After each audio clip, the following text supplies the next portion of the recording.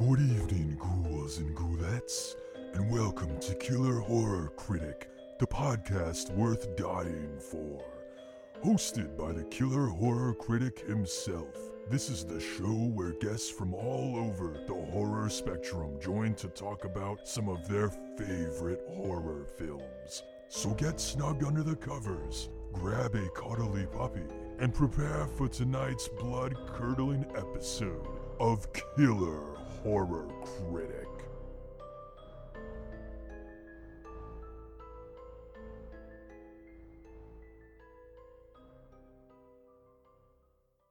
Good evening, horror fans, and welcome to another episode of Killer Horror Critic.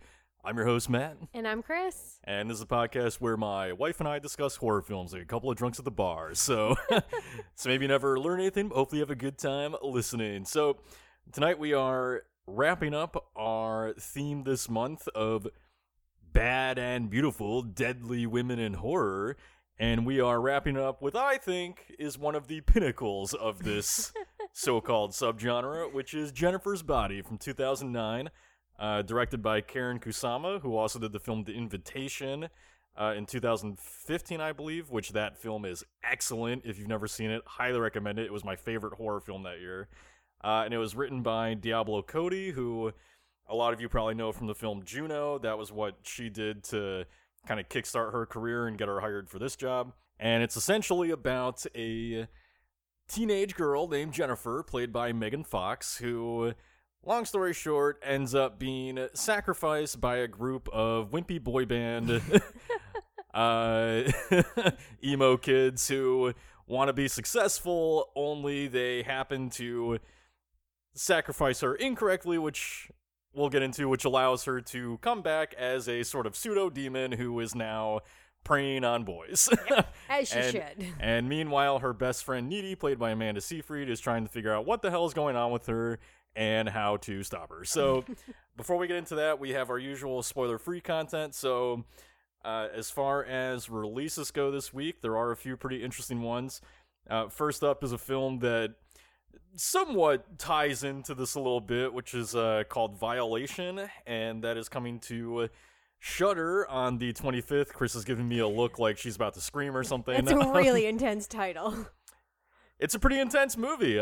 So this is one that I caught during Sundance, and look, I'll just put it this way. It's a film about a woman who is raped, and then the other half of the film kind of details essentially her rage and sort of, I don't know if I want to call it a self-destruction, because it's not really that, but it's basically, it details her rage that comes about after that and the vengeance that she takes, right? So it's a very difficult film to watch, whether you're a survivor or not. It's a hard movie to get through, but it's a great film, and it does something that I really like, where it's a bit kind of different from your typical rape revenge movie, where, a lot of those times those films have women who kind of come back and then kick ass, and just go on like this massive killing spree and whatnot. Mm-hmm. And those are fun and very cathartic in their own way. Well, I don't know if fun always applies to it, but revenge is fun. That's a fun movie. Yeah. But yes, cathartic, but Violation is very different in that I think it takes a much more realistic approach really to the topic, and how a survivor deals with the pain of this. So anyway, it's a great film. Highly recommend it. It has an ending that will sit with you for months. Like I've been thinking about it ever since. But that is on Shudder on the 25th. Next is a film called Into the Dark, Blood Moon. So this is part of the Into the Dark anthology from Hulu and Blumhouse. And this comes to Hulu on the 26th, and it's essentially about a mother and her child who come to this western town to live there, and it turns out that the mom's kid is a werewolf that she tries to keep from killing people, on a full moon basis or whatever. So this is directed by the director behind the film The Wind, which is really good. And this was reviewed by our writer Paul Bauer on KillerHorrorCritic.com, who Paul really enjoyed it, gave it a 5 out of 5, and called it one of the best Into the Dark entries that he's seen. And you can follow Paul on Twitter at a nasty woman. So that's ANASSTYWOMAN. And you can follow him on Twitter there. But this is one I haven't seen yet. Very excited about, though, because werewolves. Give me werewolves all the time. And I feel like we don't get kid werewolves very often. We don't get kid werewolves very often, and so I'm excited for this all around. You know, I keep saying this is kind of like the year of the werewolf, and it Blood Moon's just another example of that. But anyway, so you can read the review there at killerhorrorcritic.com. You can also read my review of Violation on killerhorrorcritic.com. Forgot to mention that. And then lastly is a film called Making Monsters, which comes to VOD on the 26th. And this was reviewed by our writer Mark Gonzalez. You can follow on Twitter at SkidMarksGons. God, I hate that Twitter handle, Mark. But so that's spelled SkidMarksGonz. You can follow Mark there. But anyway, Making Monsters is a film he really loved. We caught it during Shriekfest, I think, in 2019. It's finally coming out. And it's essentially a film, if I remember correctly, about a YouTube prankster and his wife who go on this kind of like camping trip or whatever with a couple friends, and weird things starts happening, and it's kind of like one of those things of, is it the prankster fucking with everybody, or is it something else, something supernatural? Ooh. And anyway, Mark just said it's actually a pretty terrifying film, and he really enjoyed it, so you can check his review out on killerhorrorcritic.com as well. So another thing we like to do for getting the spoilers here is every week on Twitter we put up a poll on at Killer Critics. We are now Killer Critics, not Killer from Space. That was a thing that I made up a long time ago that didn't really apply to what Killer Horror Critic became. So we are now Killer Critics on Twitter, but we put up a poll every week kind of getting your thoughts and feelings on the film. So between love it, it's fine, don't like it, never seen it, where do you think the audience falls on Jennifer's Body? I always just answer with what my answer is, so I'm going to go with love it. Because, look, this movie is fantastic. It's super fun. Well, you're correct. So, Yeah. so 56% of the audience loves it. 20.2% said it's fine. 9.2% don't like it. And 14.7% said they've never seen it. So, I'm actually really happy with this poll. I mentioned something similar to this, I think, for when we talked about Tragedy Girls. But I'm really happy for this poll because Jennifer's Body was a film that was just maligned. Like, horribly discredited and just bashed by critics all over the place as well as audiences, and it's a film that really didn't deserve that, and we're going to get into a little bit of that during this episode. But over the years it's begun to gain a cult following as people realize that movie is not anywhere close to as bad as the reaction was to it. And so it's really nice to see 56% of you love it because it's a great movie. And it's just so wonderful to like see it finally kind of getting the recognition it deserves. But anyway, so we also have a few comments to go along with this, all from Twitter again. So this is from at Narcotic Casser, and so that's Narcotic CASSER1. And they say, I lament that this movie was so grievously meddled with to the point where the well got poisoned, because this movie is definitely not what it says on the tin, and I mean that in the most complimentary way possible, because the ad campaign seriously misrepresented a great film. Yeah, the ad campaign for this film sucked. Like, it's not great. No, this movie, it's really too bad because it's the way that this film got campaigned was ostensibly, if I'm remembering correctly, it was the same to a more like male audience. 100%. Yeah, and no offense, dudes, this is not 100% a movie for you. This is this is a female-centric movie, and it just got so fucked over, and that really is one of the worst things, I think, for a horror film. I know Matt and I have experienced it where we've watched a trailer, been really excited for a film, and then the movie we went and saw was completely different, and it's kind of hard to bounce back from that, even if the movie's good. So yeah, I feel like Jennifer's Body really got fucked over in that sense. So I'm really glad, like Matt, that people are finding it and discovering it for the gem that it is. Yeah, so 100% agree with Narcotic Casser here in that, this film was, as Chris said, advertised towards a male audience. It really...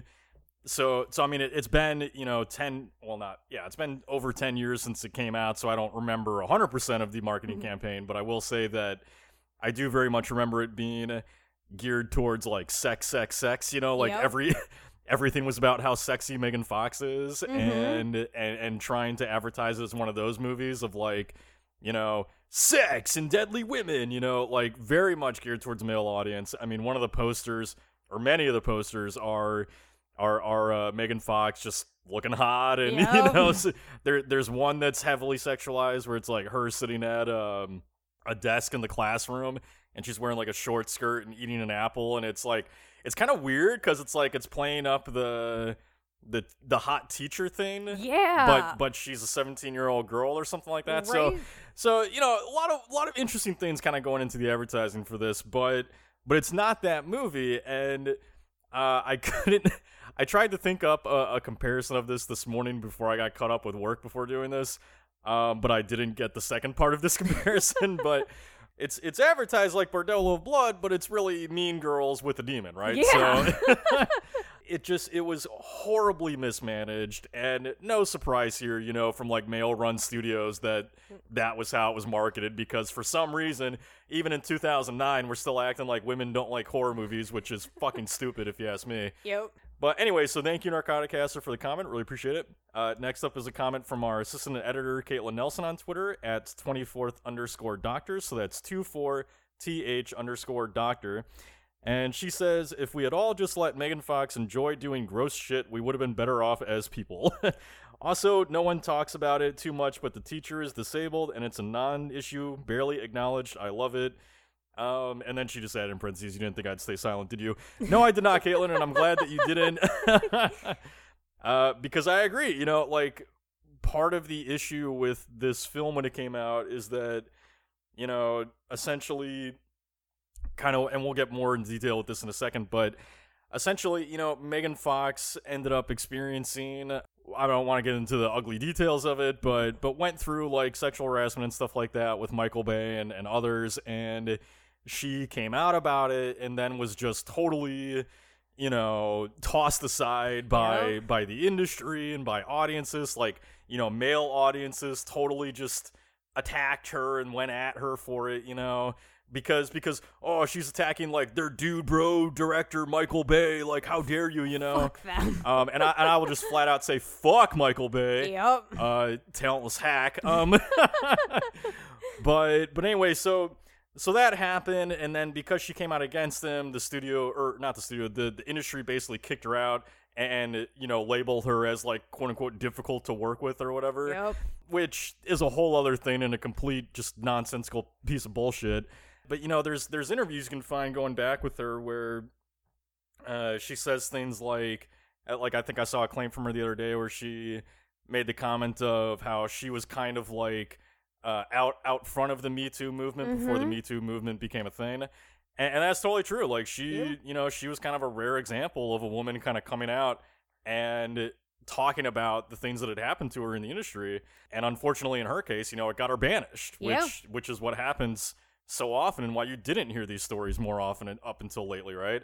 Where, like, now we're finally kind of coming out and being like, no, fuck the people in power that are doing this to people and trying to keep them from talking out, right? So anyway, so yes, thank you, Caitlin, for the comment. Really appreciate it. And as far as the disabled teacher, absolutely, you know, it's kind of great that the teacher in this film is disabled and he has a hook for a hand, but it's not like relevant to the story at all. You know, that's just who he is. And I love that it's not acknowledged. I think this is the beauty of having, you know, kind of women behind the camera sometimes is we have a disabled teacher. We also have a female sheriff that's not brought up. There's a lot of, you know, diverse casting in roles for this film that we don't normally see. And for that to be happening in 2009, you know, it's actually kind of huge. Like, the casting in this and how they chose to do it was fantastic. Yes, but anyway, thank you, Caitlin, for the comment. Appreciate it.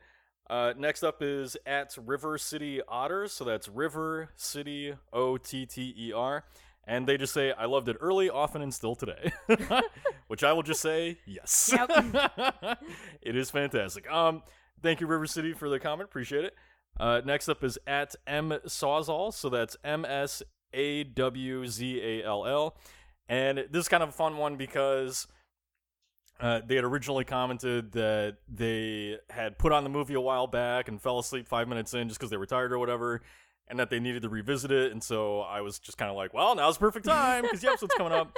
And they commented back after watching it, so good, Diablo's hands were all over it and made it awesome. So they ended up really liking it, which I'm glad to see. But yeah, no, Diablo Cody's hands are all over everywhere. This movie. You can, Diablo Cody, like, the reason she got popular with Juno is because her dialogue is just so unique. She's kind of like, I don't want to say she's the Quentin Tarantino of female writers, but she has a similar vibe in the sense that in the writing style, not in person style, because Quentin's kind of a weird jerk, but yep, bit of a creep. But Diablo, she's got a really unique flavor to her dialogue. Nobody writes dialogue like she does. It's very, very whip smart and sarcastic and just funny. So like almost every other line of this film is highly quotable, I think. I love her quip smart dialogue that she has with this, but also she has some of the rawest lines in this film. So it's the one thing I really like about Jennifer's Body is the script writing is really fucking strong. I feel like it can sometimes be really difficult to like do that balance between having like these fun quotable moments and then having those more tear-jerker serious moments. And this film runs the complete range of fun things, and then you have moments like, at the funeral that are much more serious.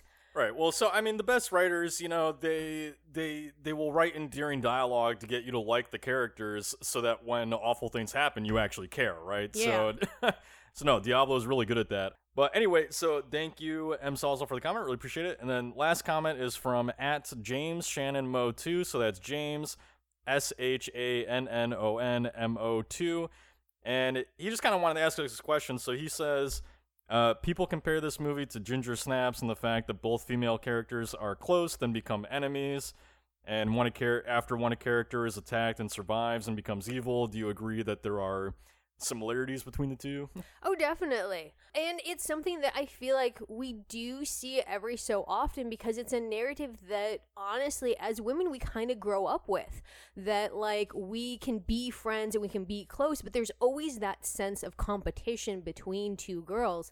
And I think that Ginger Snaps and Jennifer's Body do a really good job of showing like the complexity of that and how it's not just a straight like I hate you, but it's usually something that it's love and hate combined to create this just mess of a situation. Well, I think it's interesting because I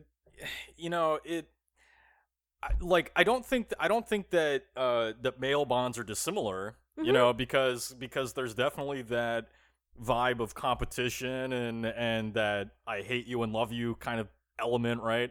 But it's perceived differently, I think, both in life and in movies, where you just don't see it portrayed the same way. Yeah. And I don't know why that is, but it's like a thing where I don't want to stereotype it, but I will say, like, I have a sister growing up, and I did not witness anybody fight as much as she and her best friend did, but but I had a best friend too, who I keep saying had. I have a best friend too who I grew up with that, we had something similar. Like we fought and we, had like a tumultuous relationship here and there, but it was always kind of handled differently where like we didn't necessarily fight out loud, but it was more things of like, just stop talking to each other for a bit, or like, or try to one up each other and things, like it's weird how these kind of dynamics play out both in life and in movies. But yes, to James' comment,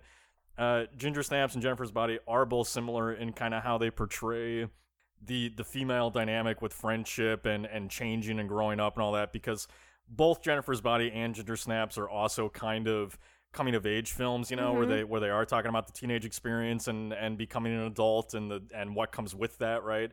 And it's why I will forever say that it's why we've always needed and should always have more diverse voices in horror telling these stories, because you see these films written or directed by women talking about sexuality and growing up, and they're just so much different as horror movies. compared to those same stories told by men, right? Like because they're different experiences. Very different. So there's different horrors that work into it. So no, they are similar, and it's why I love them both. I think they both portray that really well, and act as just like great films for teenagers to kind of find and grow up with, you know? So So last thing we have before getting into spoiler territories, we always like to do a tagline versus the film, just kind of get our thoughts on the tagline of the film overall. So the tagline for Jennifer's Body was, "She's evil, and not just high school evil." So what do you think of the tagline? What do you think of Jennifer's Body overall? I feel like this is one of the few examples where they took the tagline directly from the dialogue of the movie. Because that's something that Needy legitimately says in this film. Sure. So yeah, I think the tagline's perfect for that reason. If you use the actual dialogue, then yeah, it's pretty on point. And look, I love this film. Like, I will take any kind of, like, fun, quippy movie that's exploring, like, you know, honestly, some of the female trauma of growing up. Like, I will take that over, like, a serious dramatic one any day. Mm-hmm. Yeah, well, so the quick comment I'll make about the tagline is, it is taken from the movie. I think that putting that tagline in the poster, though, plays just a little bit into the false advertising of it. Oh, absolutely. Because, yes, technically Jennifer's evil, but it's not like a chosen evil, you know? Like, she's not, like, she didn't do some ritual herself to get a demon into her and all that. Like, so it's kind of like, I don't know, it's a weird mix of portraying it and that she's evil, but she's evil because she was, you know, essentially murdered as a metaphor for being raped, right? Like, it's very, you know, so to put it on the poster that she's evil and not just high school evil, it's like, yes, but also, I don't know, kind of playing into the, you know, maybe miscalculated representation of the movie, but I've already talked for 20 minutes about how much I love this movie. I think it's great. I think Karyn Kusama is an amazing director. It's a fucking shame that this movie didn't do better, because we might have more Karyn Kusama movies to have come out between that and The Invitation. But phenomenal director. Diablo Cody's writing is fantastic. I especially love the extended cut of this movie where you actually get some of the footage that they wanted to include that the studio cut out that makes it not as impactful of a story. And like I already said, it's Bordello of Blood, except, you know, with... Meets Mean Girls. Well, no, and like I already said, it was advertised as Bordello of Blood, but it's really Mean Girls with a demon, right? So it's just a wronged movie that deserved better, and that's why I'm glad that we're about to talk about it for the next 40 minutes. But, all right, so we're going to take a quick break, and then we'll come back to spoil the hell out of Jennifer's Body for you. So if you haven't seen it, definitely do recommend going and checking it out. Otherwise, we will see you in a second. If you've been enjoying Killer Horror Critic, please make sure to head to iTunes and leave a review and rating, as this helps the show get noticed by others and would be a huge favor to me. Also, make sure to check out my Patreon, where you can receive access to exclusive content, such as bonus questions for each episode, extra episodes, and more. To find out details, visit www.patreon.com/killerhorrorcritic. Thank you so much for your support, and I hope you enjoy tonight's episode. All right, and welcome back to our discussion on the 2009 film Jennifer's Body, directed by Karyn Kusama and written by Diablo Cody. So, this film features a hell of a cast, especially with our two leads. So you've got Jennifer, played by Megan Fox, Needy, played by Amanda Seyfried, Needy's boyfriend Chip, played by Johnny Simmons. Who do you want to talk about in this movie? Who caught your eye in Jennifer's Body? So, I mean, I have to talk about my favorite little victim, which is Colin, who's played by Kyle Gallner.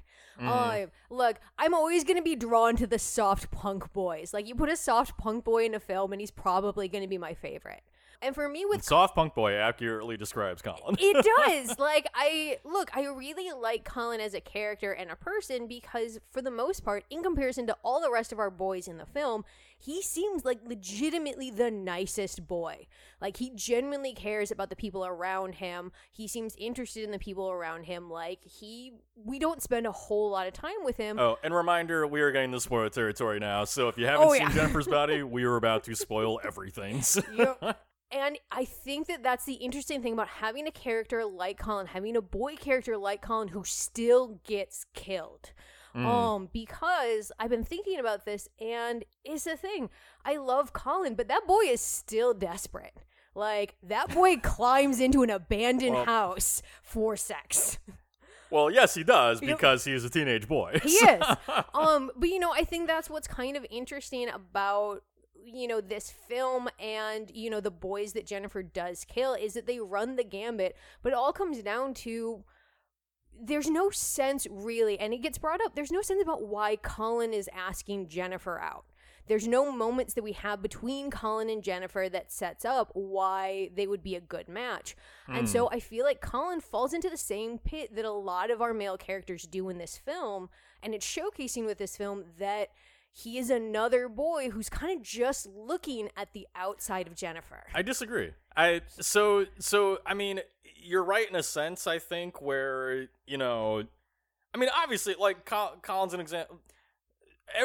It's like we talked about before, I think on one of the episodes this month, where we're like, look, you know, the initial attraction for anyone is going to be surface value, right? Yeah, absolutely. Like, you know, and especially in high school, you're typically not dating somebody or asking them out initially because their personality's so great, right? Yeah. Like, you know, it's like any other time dating in life, you're going to be initially attracted through physical appearance, and that's just how it is. You know, there's nothing wrong with that. It's only shallow if it comes to the point where it doesn't matter to you how awful they are, aside from looks, right? So that's always going to be the case. The thing that I think is more interesting than what you're saying about the male victims here is that I actually view this movie in a sense. I mean, this movie has a lot of layers, but one angle I view it from is Jennifer kind of being the like vicious attack against the things that happen to women.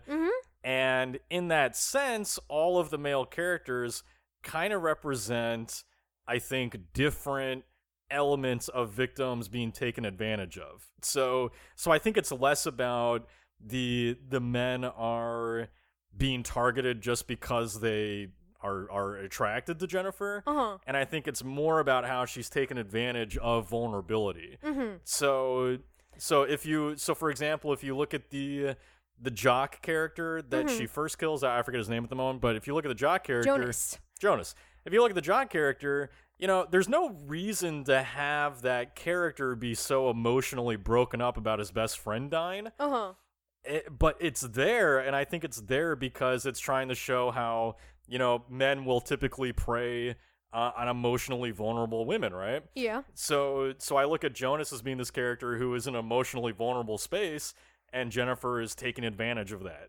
Now, does she necessarily need to? No, Jennifer probably could have gotten him if he wasn't in that state, but he's in that state, and I think that it's playing into this idea that, you know, that essentially sexual predators, typically men, will prey on a vulnerability like that. So she's preying on Jonas for kind of having that, like, being in that emotional state.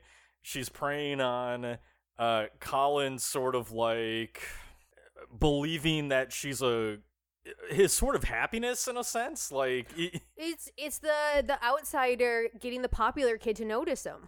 Yeah, kind of preying on that, just preying on, like, the excitement of it, right? She preys on Chip and his emotional devastation over his breakup. Yep.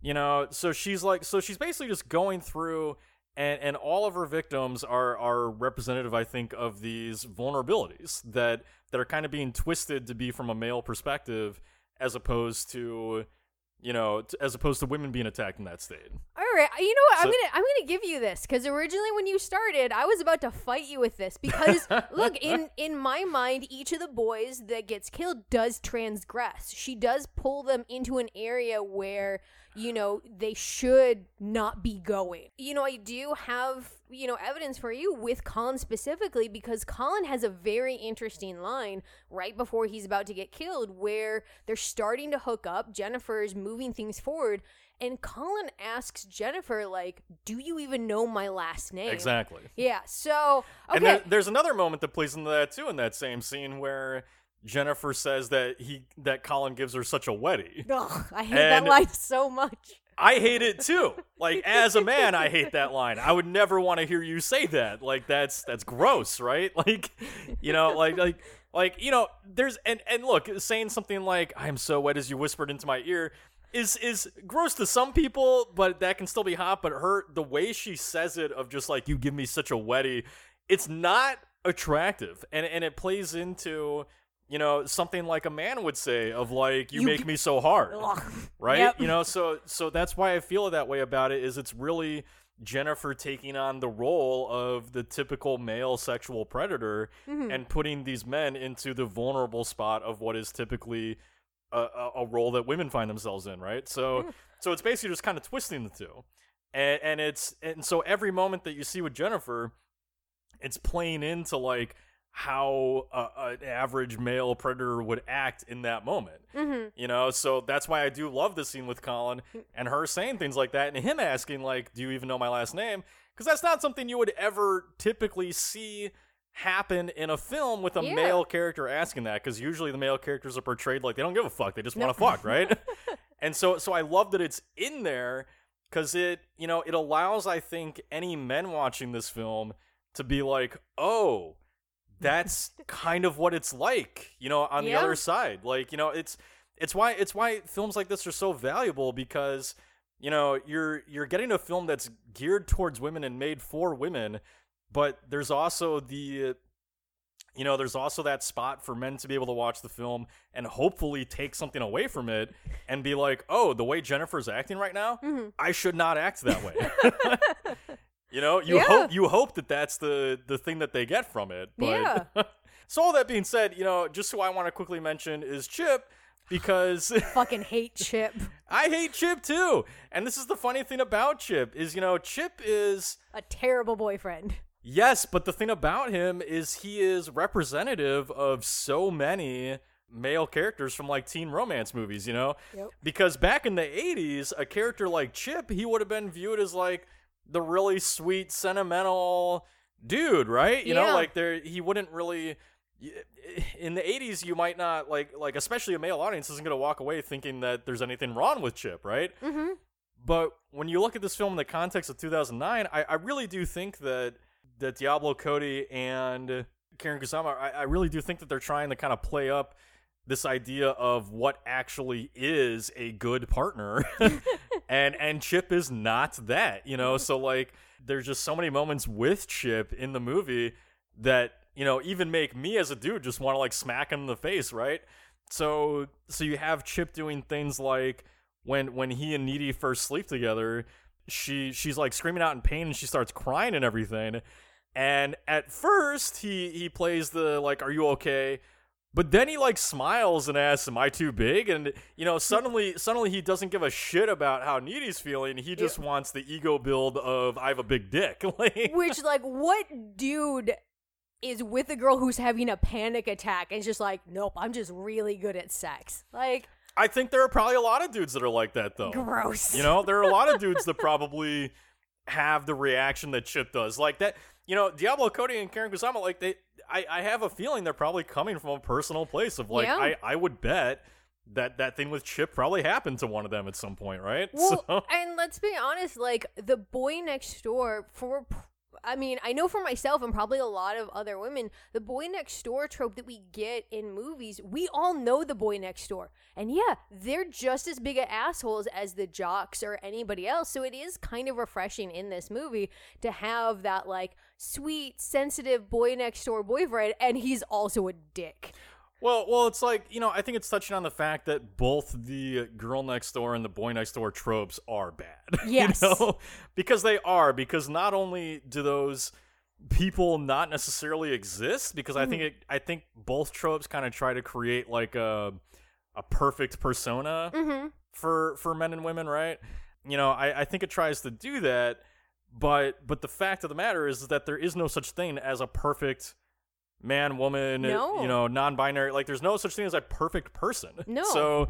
So both of those tropes are negative. And yes, I do love that the character of Chip is kind of representative of like this film attacking that trope and being like, no, this is a bad thing, you know? Because like it's still, the film still adds a little bit of sympathy because you want to feel bad for Needy and what's happening to Chip. Mm-hmm. But everything that Chip does is, I think is driving Needy further and further into where she ends up because he's not supportive. Like, he doesn't, all Chip ever cares about is sex. The very first scene with Chip has him and Needy in her bedroom, and Jennifer, like, shows up or something, or before Jennifer shows up, Needy goes to kiss him after he calls her soy sauce because, she's salty as hell or whatever.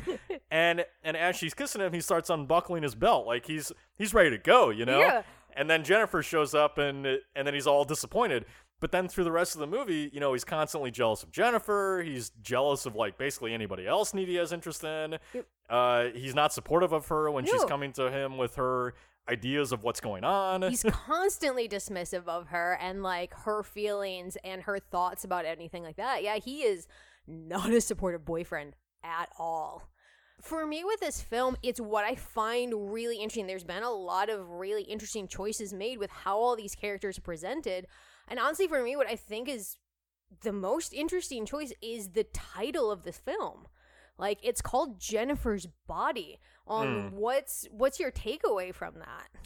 My takeaway is that it's funny how the title acts in sort of a two-pronged way, in the sense that on the surface level, I think the title gets misinterpreted by a male audience because a male audience might read that title and be like, again, this is a sexy movie. This is Bordello of Blood with Megan Fox, right? So, like, I think it gets misinterpreted in that way, but the real meaning of the title to me is really about how Jennifer, in being this attractive girl, is just used and abused by a male society. Yep. So like when you really look at everything that's going on in the film, I mean, first of all, Jennifer is just viewed as really just a body herself. Yeah. By almost every male character in the movie. Like, she's obviously viewed as nothing more than that by the cult led by Nikolai, played by Adam Brody. She's obviously not viewed as more than her body by them, because all they care about is whether or not she's a virgin, and they and they just have, like, they seem to not understand women whatsoever because they just assume that she's a virgin, and cannot seem to like latch on to the fact that she is telling them that she's a virgin because she thinks that will make them not rape her. Yeah, that she thinks that'll keep her safe. Right. Yeah, for me, it really comes down to the scene where she gets sacrificed because, look, we're horror fans. We've seen sacrificial scenes a lot. And normally when there is a name involved, it's always like, we sacrifice so-and-so. We sacrifice Sarah, Jake, whatever, in the name of Satan. And I think it's a really interesting dialogue choice with this, where they don't say that. They say, we sacrifice Jennifer's body.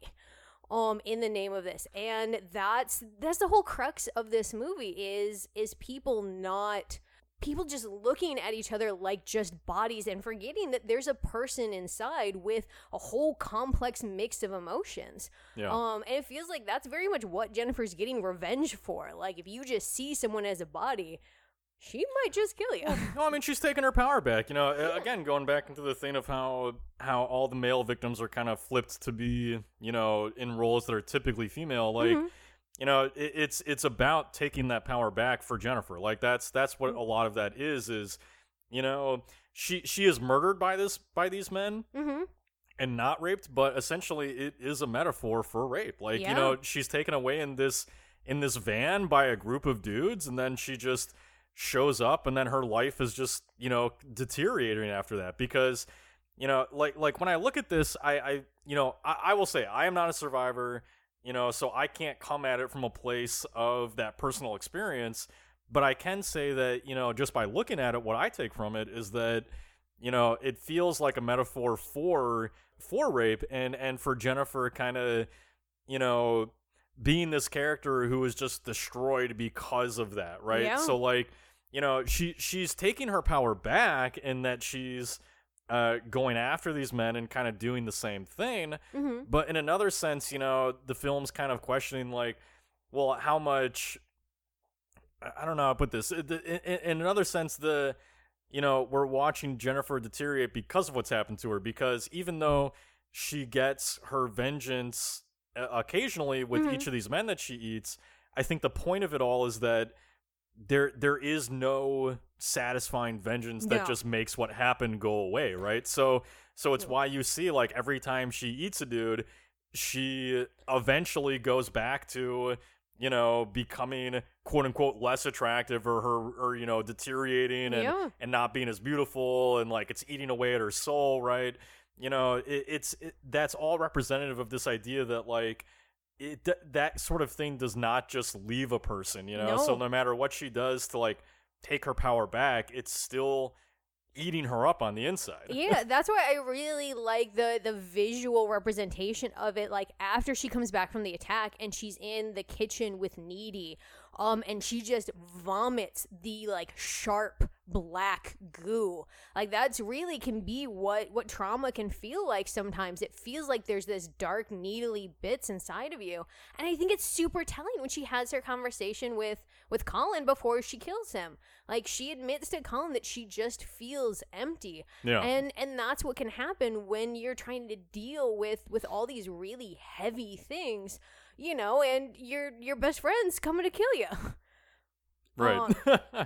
And just one last thing I'll say about it is that, it's just so interesting, the title and the way that it kind of ended up playing into reality, because, the film is called Jennifer's Body, but again, what happened with this movie is, it essentially became the cross that a male audience nailed Megan Fox to, right? Like, it's kind of like Megan Fox, like, died for our sins in this movie, right? Like, she was put up on this cross and just abused by a male audience for coming out against Michael Bay. Yep. And it's just so interesting to have the film be called Jennifer's Body, because this obviously wasn't intentional, because this stuff happened after this, but but to have it be called Jennifer's Body, and then, what's essentially going on in the movie is mediocre emo punk white dudes are are taking advantage of her body and using her to promote themselves and to up their status, right? Yep. And Michael Bay kind of did the same thing. Yep. Michael Bay, cast Megan Fox in Transformers, and she's a big draw for a male audience, 'cause she's attractive, and he essentially, he didn't fly off her coattails. He'd been doing movies before this, but he essentially is using her as a prop, and he took advantage of her, and he is, in my opinion, a mediocre white dude, right? Yeah, and the moment that she doesn't play along, he just ostensibly throws her into the devil's kettle himself. Right, like, she's just nothing, right? So it's just really fascinating, like, how that movie ended up playing into reality with that title, because it really did, it really did become, like, it's not just Jennifer's Body, it's Megan Fox's body. Yeah. And she really did kind of become, like, this figure to just be ostracized by a male audience, because of her speaking up. So it's why so any of you listening who are like, I'm not a big fan of Jennifer's Body, I don't really like it that much, this is why myself and a lot of other audiences love this movie and will defend it to the death and, like, rip hearts out for it, is because this movie, like, it really connects so much to what happened to Megan Fox at the time that was so undeserved. Yep. So it's I think it's why there's, like, a really heavy feeling behind this movie. But moving on from that, Needy and Jennifer have a really interesting relationship in this movie. What do you think about the two of them and kind of how this movie plays or works out between the two of them? Is it weird to say that I wish I had a friendship like theirs? I mean, I guess who doesn't want to be friends with a demon? I don't know. Look, it's Jennifer and Needy's relationship in this, I think, this is an example of women writing women, because this is female friendship. I love the fact that it's sandbox love. This is what we're watching in this film, is what it's like to be friends since you were kids, and how you have to like grow and evolve and change, and how difficult that can be sometimes. Like, it's a really interesting, different change that I'm sure dudes go through as well, but we're focusing on the female experience with this, where let's look at our opening example of their friendship, in which Needy is just cheering on Jennifer. Like, this is her best friend. She's probably cheered Jennifer on like this, super excited, waving at her like since she was 7. But now that they're in high school, it's changed because you can't be that excited for your friend anymore without being called a lesbian, you know, without people questioning it. So now as girls in high school, they're having to navigate like, okay, well, how do we represent our friendship in a way, and how do we manage all of that? On top of, I think, both of them coming to terms with their own sexuality. Like, look, this is a very queer film with everything. And for me with it, I honestly believe that the two girls are legitimately in love with each other. Agreed. They're just on different stages. Like, I think Jennifer absolutely knows that she's in love with Needy and is not ashamed of it and is willing to wait for Needy. And I think that that's, you see that because she has her BFF necklace. You see it in every scene. It's always on display. There's only one scene you don't see that necklace, and that's when she's attacking Chip. But other than that, she always has the necklace, and she's comfortable in that. Whereas Needy is also wearing it throughout the film, but it's always underneath her shirt. So I think where Jennifer is confident in her feelings for Needy's still coming to terms with that. And I think that's a large part of the film as well.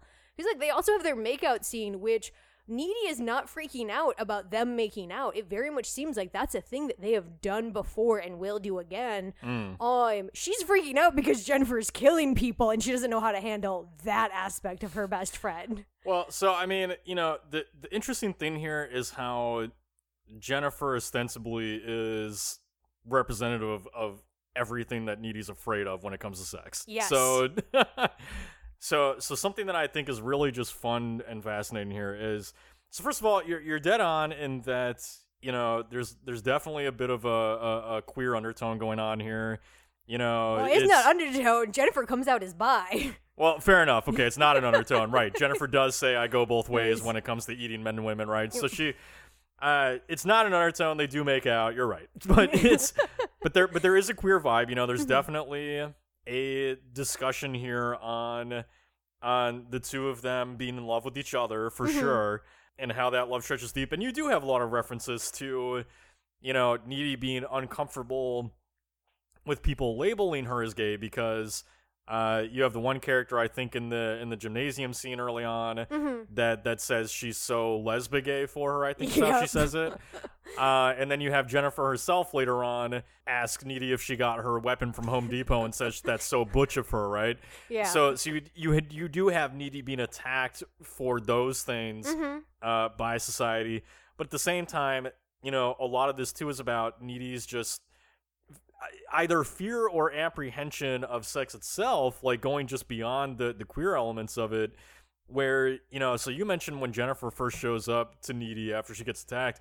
The thing that I think is fascinating about that is that, you know, Needy, in that early scene with Chip, like, we get the sense that Needy is kind of uncomfortable a little bit with the idea of sex, right? And she's not quite there yet. And Jennifer, when she shows up and you know, as far as Needy knows, Needy doesn't know she's a demon at that point, right? So Jennifer showing up like that, like, to me, the Jennifer being ripped up and bloody and all that stuff, to me, that's representative of, like, the blood that comes from losing her virginity, right? So, so I think she looks at Jennifer as this symbol of sex and how there's, like, this blood and terror that goes with it, and that ends up coming into play a few times in the movie, especially during the moment where Needy does sleep with Chip. And at first it's, you know, fun and exciting. And then as it goes on, she starts seeing images of Jennifer, you know, looking all evil and stuff. And at the same time, we're being intercut with Jennifer killing Colin. Sorry, Colin. And we're cutting in with that. And then Needy's seeing, like, blood coming from the ceiling, and she's hearing the word hopeless, you know. And to me, all that ties into, like, you know, the blood's obviously very symbolic of sex and all that. But then the hopeless thing to me is about how it's almost like an understanding for Needy of once she sleeps with Chip, now that's just what it's always going to be, is it's going to be Chip coming over and wanting to fuck, right? Yep. And I think that's where the term hopeless comes from, is it's her realizing that, like, that's just what life is now, is always being viewed as a body and and someone to sleep with, right, by the men in her life, and that's terrifying to Needy. Well, I was wondering during that scene, because yeah, she is seeing Jennifer ostensibly during that scene, and I'm wondering if her hopeless comment is more that, you know, not to negate the feelings that she has for Chip, because I think that she actually does care about him, but I see that sex scene as more a potential realization on her part that it is hopeless for her to keep trying to do these normal things. Like, I think that there's a good chance she dated Chip because he was safe and she wasn't comfortable with who she was yet. Ostensibly, he was her beard in a way. And having sex for the first time is the realization of, oh, it's hopeless. This isn't, like, no offense, Chip, like, but this isn't gonna work out. This isn't who she is, like, and this isn't what she wants. But she still hasn't come to terms with what she does want. I mean, yeah, and that's all totally possible. I just think that there's, the other interesting thing going on here is that there's a lot of imagery kind of relating to, like, the womb and sexuality, right? So like, you have instances of, first of all, we see Jennifer swimming nude in a giant lake, right? Yep. You know, like, there's lots of womb imagery going on there. But then also, there's a reason that the film ends in a swimming pool that looks like it's rotted and abandoned and, just like full of awfulness, and hopeless is even written on the fucking pool in graffiti, right? And to me, I think, I could be wrong, but I think part of that too is, again, playing into Needy's fears of what comes with sex. And I do think that a small part of that is pregnancy, because when Jennifer shows up to Needy after becoming a demon, what's the first thing she does? She fucking opens the fridge and just digs into a piece of chicken, and just is like devouring it like a fucking monster.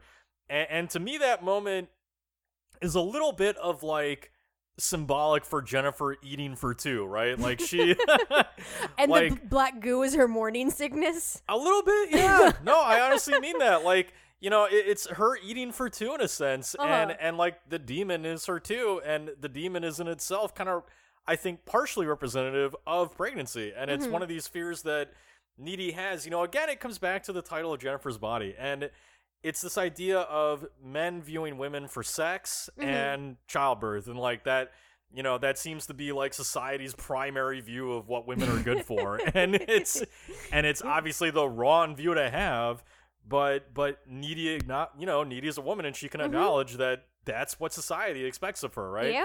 So I think that a lot, there's just. It's why I love this movie. Like, there are so many layers working into it, because there is the queer theme, there is the theme of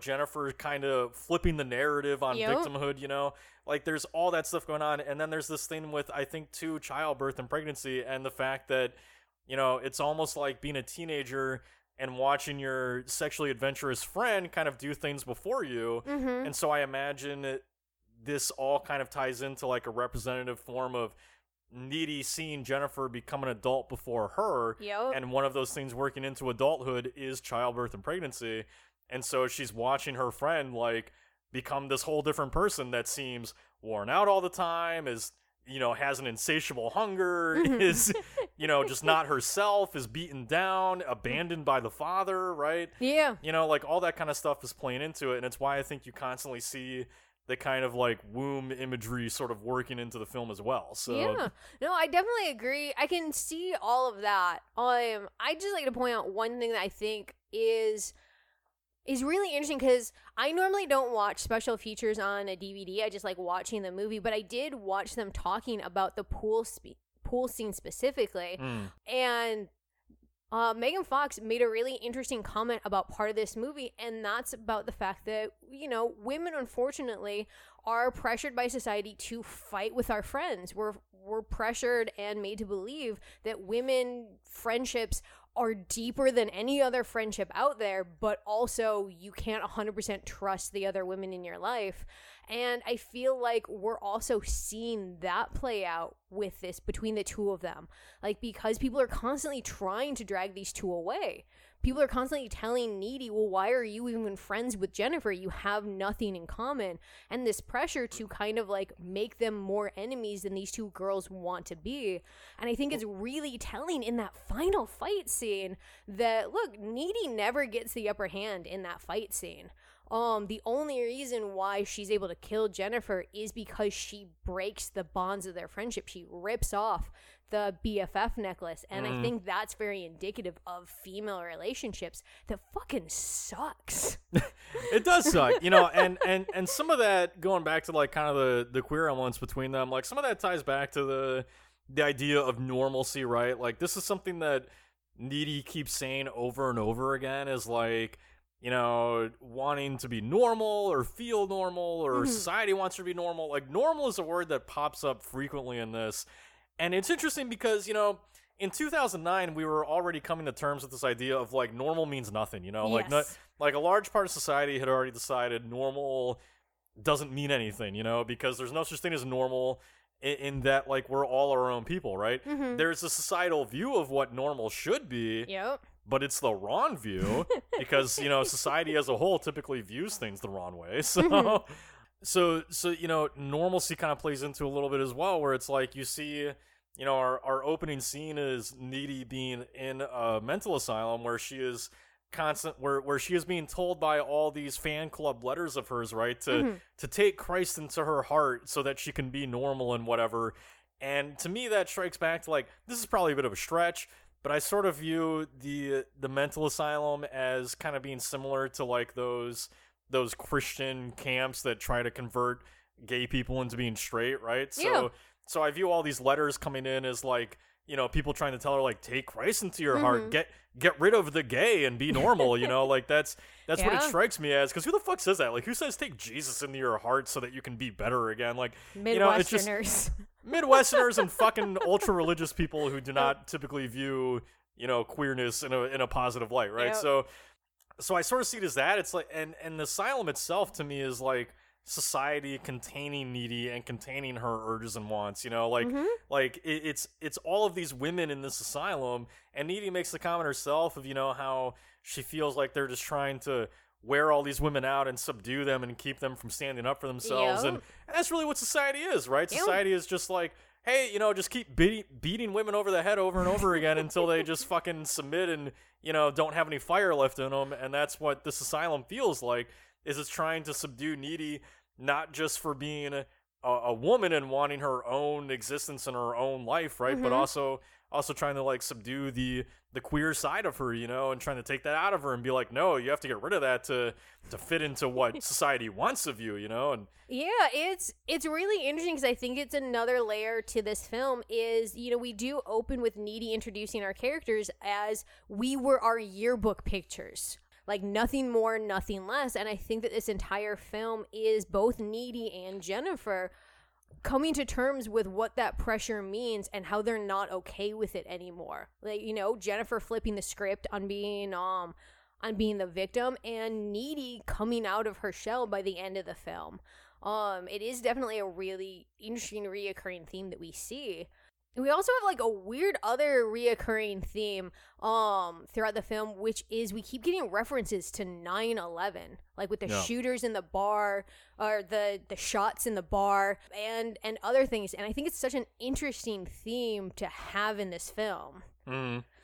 Well, so I think the reason that you see that is that, you know, this film is also, so first of all, you know, 9/11, I mean, that's something that the country was still very much thinking about in 2009, right? Yep. Like, it, you know, I mean, we're still kind of dealing with, I think, the after effects of 9/11. Yeah. And, you know, so it makes sense that at that time it was being kind of put into the film. I mean, there were a lot of movies around this time that were sort of reflecting on 9/11 and how it had changed us. But the way that I think it's interesting and how it's used here, because let's be honest, like, look, I want people to understand, like, writers and directors are very intelligent people. You know, like, I know that you watch a lot of these movies and you're just like, you know, this is fun or dumb, or you can even watch Jennifer's Body and be like, this is just a fun, dumb time, right? Like, you know, on the surface level of many of these films, you're not going to, you know, get a great sense of how smart they actually are, right? Like, you're just going to have fun with it.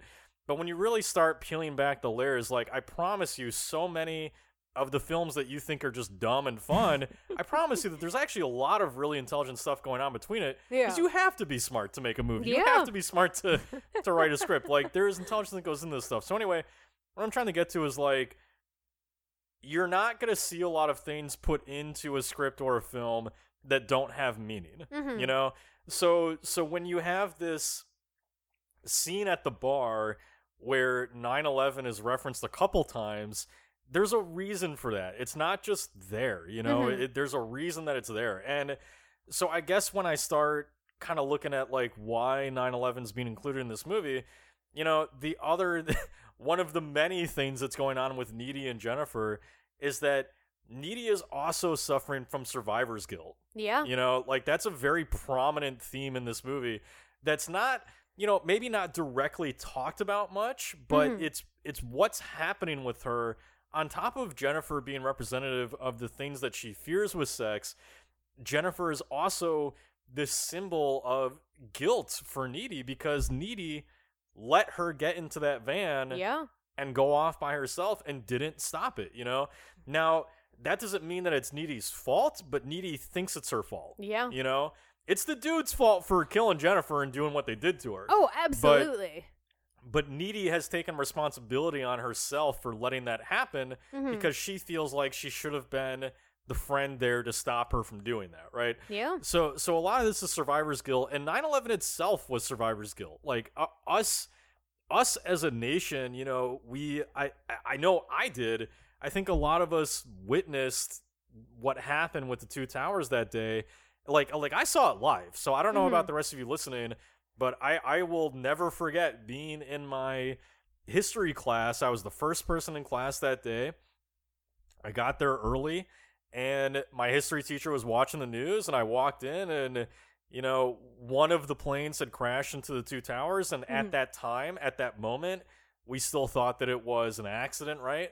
And me and my teacher are talking about it, and in the middle of us talking about it, another plane crashed into it, and at that point, we knew for sure this is an attack. This is not an accident, right? Yeah. And so many people died that day, and you know, there were like us kids, like I was a teenager at the time, like none of us really knew how to deal with it, and I feel like everybody went home that day to their family appreciative of the people in their life that they love, right? Yeah. But there's a survivor's guilt that goes into that of, like, at the same time, you feel bad for everybody who lost someone. And, you know, kind of like we're going through right now, I think, with COVID. And anyway, so, you know, survivor's guilt ends up being a big theme of this. And it came up a lot in the 2000s. Final Destination, the whole franchise, is all about survivor's guilt, right? Yeah. So, and it starts with a plane, right? So so anyway, you know, so I think Needy's going through this. And so anyway, you have these 9/11 shots that are brought up, and, you know, it ties into what's going on in this town, because what's the point to the fire at the bar? There is none. Yeah. You know, there's no point to that other than to further exemplify this idea of survivor's guilt, because after that, the whole town in the background, as this thing's going on between Needy and Jennifer, the whole town is suffering. Like, they're just, they're depressed, and they're walking around like zombies. And well, for me, it's also a commentary on the commodification of tragedy. Because we're getting that a lot in this film, especially with the band, with Low Shoulder, with them releasing their song and saying that they're going to give 3% of the proceeds. 3% is nothing. And the same thing happened during 9/11. Do you have any idea how many conservatives made bank off of that? They're still making bank off of that. Like, this is all about, you know, how we commodify tragedy and how that takes us, again, with the whole theme with Jennifer's Body, how we no longer see the actual victims and the actual thing that happened, but now we look at the casing of what happened. And we're going off of all of that, and it's... Yeah, there's so many fucking layers and commentary. This is such a smart film that's wrapped in, like, pink glittery paper, and I love it. Well, and then the last thing I'll mention with that, playing into before we wrap up here, is just that, you know, the whole 9/11 element of, you know, this big tragedy in the town, and how it affects everybody in it. You know, it also plays into furthering the concept of like how women are just not listened to. Yep. You know, because like they're essentially using the idea of like there's always an excuse. You know, so when you have Needy, you know, telling Chip multiple times about what Jennifer's done, especially that first night when Jennifer shows up or whatever, you know, Chip's throwing it off of like, people just died, Needy. Like, who the hell cares about Jennifer in her rape van? Like, he didn't say rape van, but that's basically. He didn't say rape van, but he knows that's what Needy's implying, right? But he's throwing it off of like, no big deal. No big deal if Jennifer gets raped. People just died in a crash or in this fire, right? So, you know, you see that constantly reflected too, where it's like people just time and time again are throwing away the worries of Jennifer, or, of Needy and what happened to Jennifer, and just pushing her aside because they're like, we got something else to worry about. Yes. And that's always the excuse of like, there's always something else to worry about. You know, there's always something else to focus on than the issues that women are going through, right? So it's why I love that she throws that line back in his face when he's trying to invite her to the formal dance, and she's just like, no, Chip, it's just a dance. There are lives. Like, she's just like, you as an individual don't matter. Right. Well, and that's a great moment too, because it kind of comes back at like, you know, because what is the dance to Chip? The dance to Chip is sex. I get an excuse to fuck, right? That's all it is. Yep. You know, that's all any of those dances in high school were, is just an excuse to get laid or fool around or whatever. And so that's what Chip's primary focus is on. And Needy's just like, hey, fuck your focus. I got this thing going on with Jennifer, right? So I gotta save lives, bitch. Right. So no, it's just the layers of how this film deals with grief and tragedy and the issues that women face in victimhood. It's unbelievable. Like, I cannot believe that this film was so overlooked when it came out. I mean, I believe it because I understand why, because society sucks, but God, when you start to unpack this movie, there's just so much to take away from it that like it's just shocking to me that it got so overlooked. But anyway, so we gotta start wrapping up. So who is your killer idiot of Jennifer's body? I am my soft little punk boy Colin. Like, don't go into that house, dum-dum. Like, nothing about this seems okay. Like, it's an abandoned street, it's an abandoned house, you have to jump through a window. Like, fucker, no sex is worth it. Just get out and, like, I don't know, go watch Hot Rocky Horror Picture Show by yourself. I gotta admit, I probably would have done the same thing, you know, just like... I know!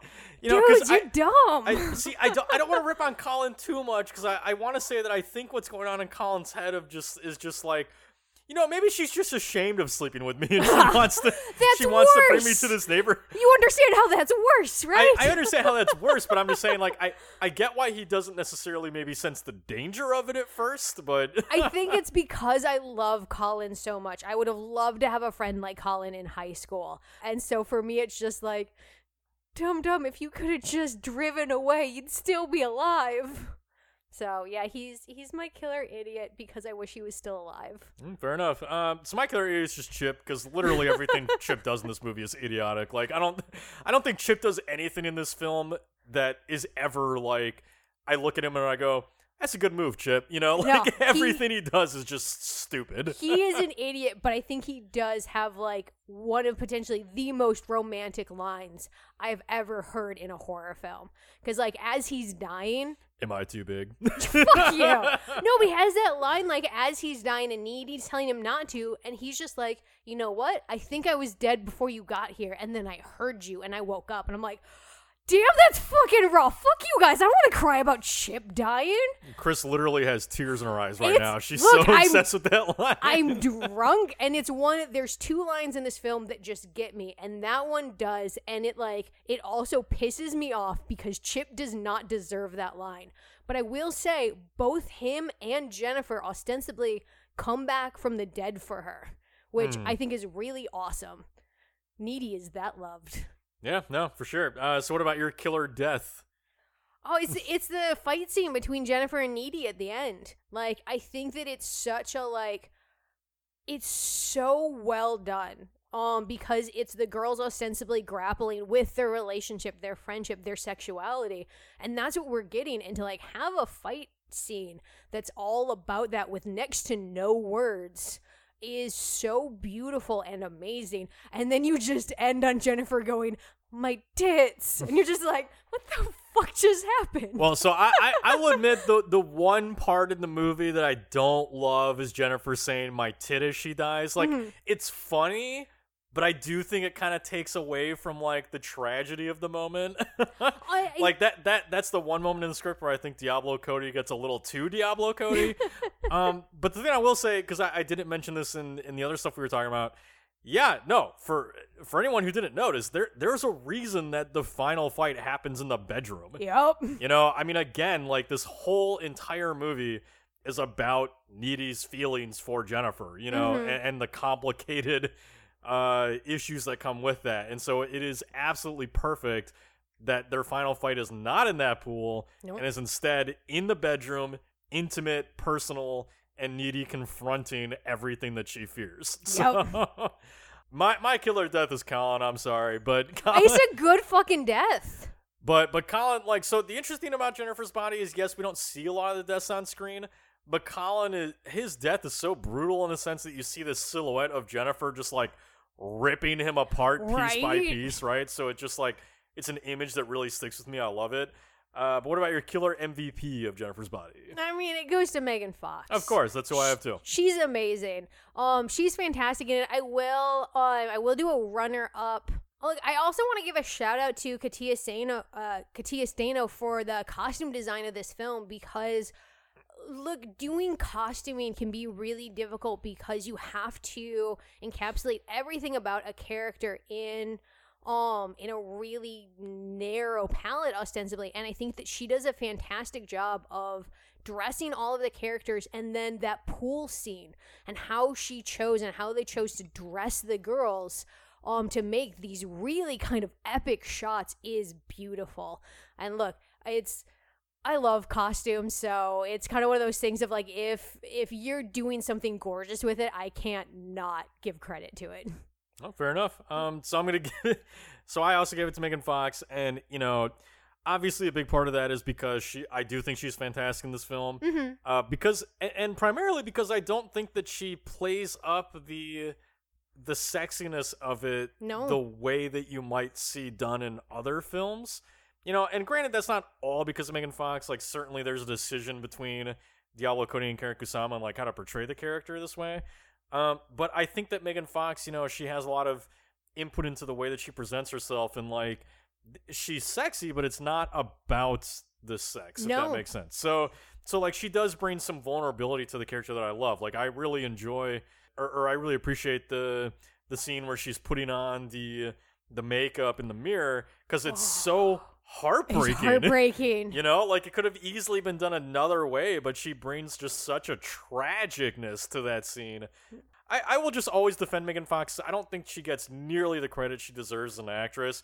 You know, she got cast in fucking Michael Bay's movies. Michael Bay can't write for shit. He can't portray characters for shit. You know, so I think Megan Fox got cast in that, and everybody just thought she was just like some dumb actress in a Michael Bay movie, right? But no, Megan Fox is actually a goddamn great actress. I really hope who was way better than Michael Bay ever deserved. Look, I really hope that if she wants to, I would love to see her make a comeback. She is making a comeback. Is she? Megan Fox has been in a couple of films recently. Now, granted, they're not all amazing. She was in this film called Rogue with Killer Lions that was okay. Oh, yeah. But she does have some horror films coming out that I think you should keep an eye out for. Yeah. That I have not seen yet, but that sound fantastic. But I also just want to give her the MVP because, god damn it, she was so ostracized for this movie and what happened with everything that she just deserves, I think, any accolade she can get. She deserves everything. Right. So anyway, killer MVP Megan Fox. All right, so that's going to do it for us on Jennifer's Body and our month of bad and beautiful deadly women in horror. So voting is currently going on with our topic theme for next month, so it has not been announced yet. That should be announced this weekend, I believe, by the time you're listening to this episode or around that time. But other than that, we're about to move into our Patreon content where we're going to discuss whether or not we think Jennifer actually likes being a demon, as well as how well we think the concept of the Devil's Kettle itself was represented and what it all means to the film. You know, because Devil's Kettle does kind of pop up here and there, and we're not really given a reason why. So Chris and I are going to try to figure out why it's in the movie. I have theories. But so we're going to be talking about that. So if you'd like to hear that, just go to patreon.com/killerhorrorcritic. For $1 a month, you get access to all of our additional bonus content. We also have bonus episodes that we do each month. Voting for our themes and bonus episodes that you can participate in. We also have lists on upcoming horror movies that you need to check out every week. So just, if you'd like to support us, please go there and support us at patreon.com/killerhorrorcritic. Every dollar goes right back to our writers to keep, to allow us to be able to pay them and keep bringing you all the original content that we can. Otherwise, just thank you for listening and supporting us that way. I want to give a shout out to our killer members on Patreon: Ben Scouten, Michael Campbell, Martin Anchetta, Seth Vermonten, Kelsey Lynn, and John Reed Adams. Just thank you so much for all that you do for us and for keeping us going. And yeah, that's good for us on Jennifer's Body. So hope you enjoyed. I'm Matt. And I'm Chris. And have a good night, horror fans. Bye. I hope you've enjoyed tonight's episode of Killer Horror Critic. If you'd like to scream with us some more, please subscribe on iTunes and follow us on Twitter at KillerFromSpace, as well as Instagram at Killer_Horror_Critic. New episodes release every Friday, so keep your eyeballs peeled, just the way I like them. Have a good night, horror fans.